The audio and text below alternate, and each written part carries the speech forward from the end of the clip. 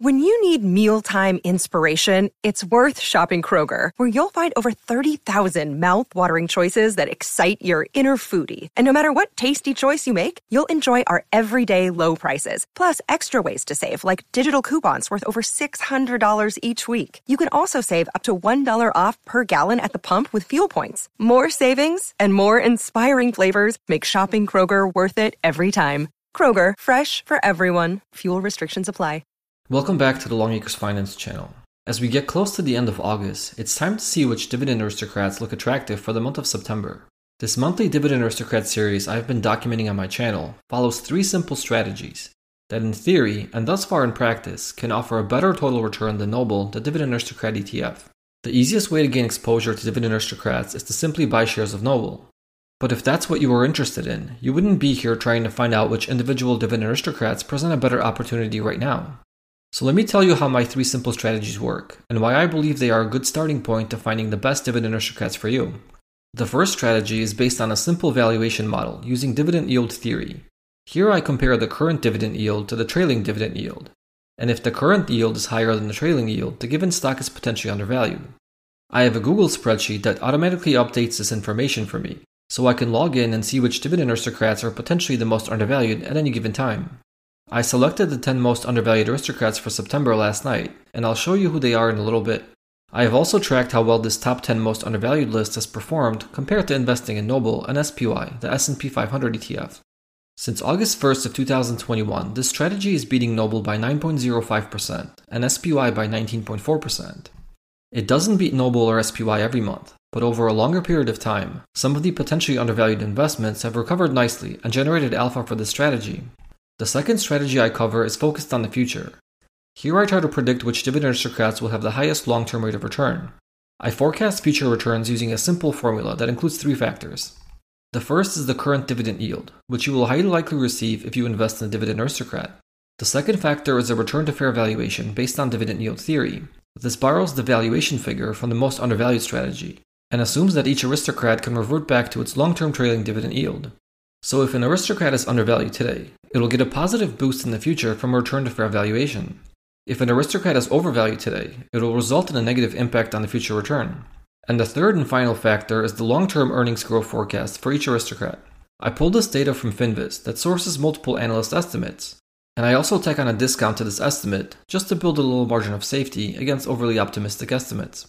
The latter 2 factors are annualized and added to the dividend yield, and the final number gives me an annual return forecast for each aristocrat. I don't actually expect this forecast to be a good indicator of what the actual return for each aristocrat will be. What I count on is that the aristocrats with higher return forecasts will perform better than the aristocrats with smaller return forecasts. I have tracked this strategy since August 1st of 2021 as well, and thus far it has generated 6.18% of alpha over Noble and 16.53% of alpha over SPY. It's not doing as well as the most undervalued strategy, but I think in the long run it will catch up. The third and final strategy is called the blended strategy, because it's essentially a blend of the first 2. Here I use the same approach as I do for strategy number 2, to find the 10 aristocrats that have the highest return forecasts, but I limit my selections to only the potentially undervalued aristocrats. The blended strategy has also worked out well, with 5.99% of alpha over Noble and 16.34% of alpha over SPY. It is the weakest performing strategy, but not far behind the other 2. Now each strategy also offers some other benefits, and total return shouldn't be the sole focus here. The most undervalued strategy will offer a more attractive starting dividend yield, usually in the 3.5% range, and it should perform better in bear markets. The fastest expected growth strategy will start with a much lower dividend yield of about 2.5%, but it should perform better in the bull market. The blended strategy will put you somewhere in the middle in terms of dividend yield and bull and bear market performance. I like each of these strategies because they are easy to understand and very simple to duplicate and follow. I believe over a longer period of time, they will continue to outperform Noble and likely keep up pace with SPY. Given that the S&P 500 is now heavily weighted to technology, comparing dividend aristocrats to the index is not a good idea.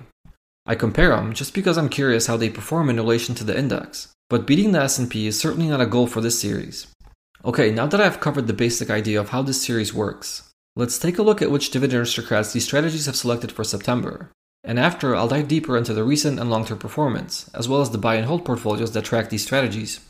Starting off with the most undervalued strategy, the selections for September are unchanged from August.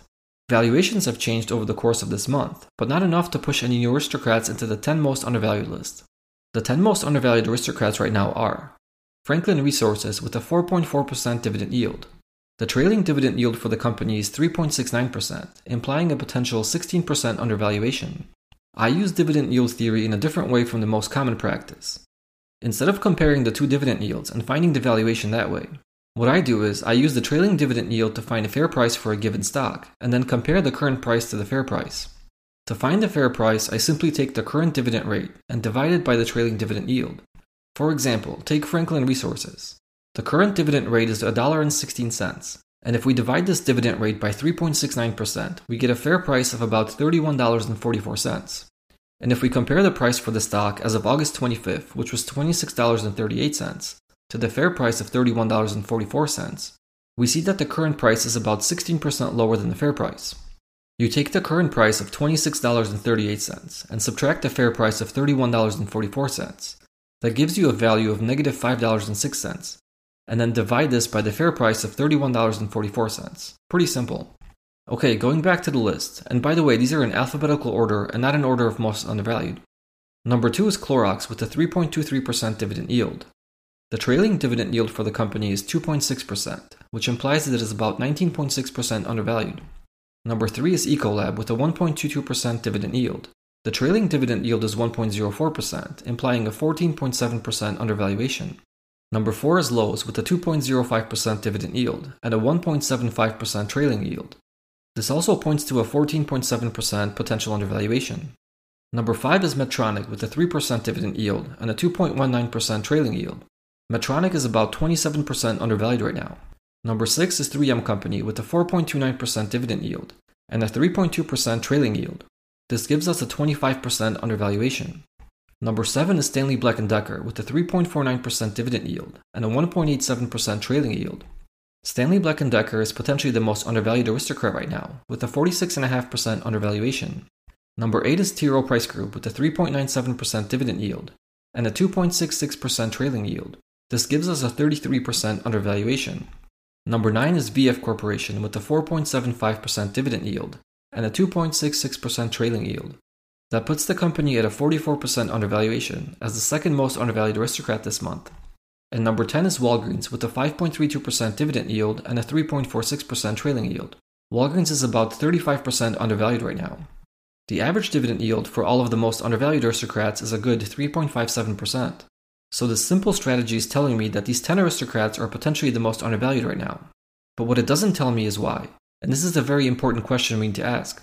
Is the stock beaten down more than average for no justified reason? Or is the company performing poorly and pushed down by the market as a result? That's something for everyone to figure out on their own. I certainly don't want to tell you which stocks to buy or not. But what you can use this list for is to find stocks that you can investigate further. Instead of randomly finding dividend stocks, why not start looking at the most undervalued aristocrats first, to see if you can identify one or more that you think can be a winner going forward. In addition to finding the most undervalued aristocrats each month, I have tracked how well a buy and hold portfolio that invests in all 10 most undervalued aristocrats each month has performed. I've been tracking this for almost 13 months now, since we are not fully through August yet.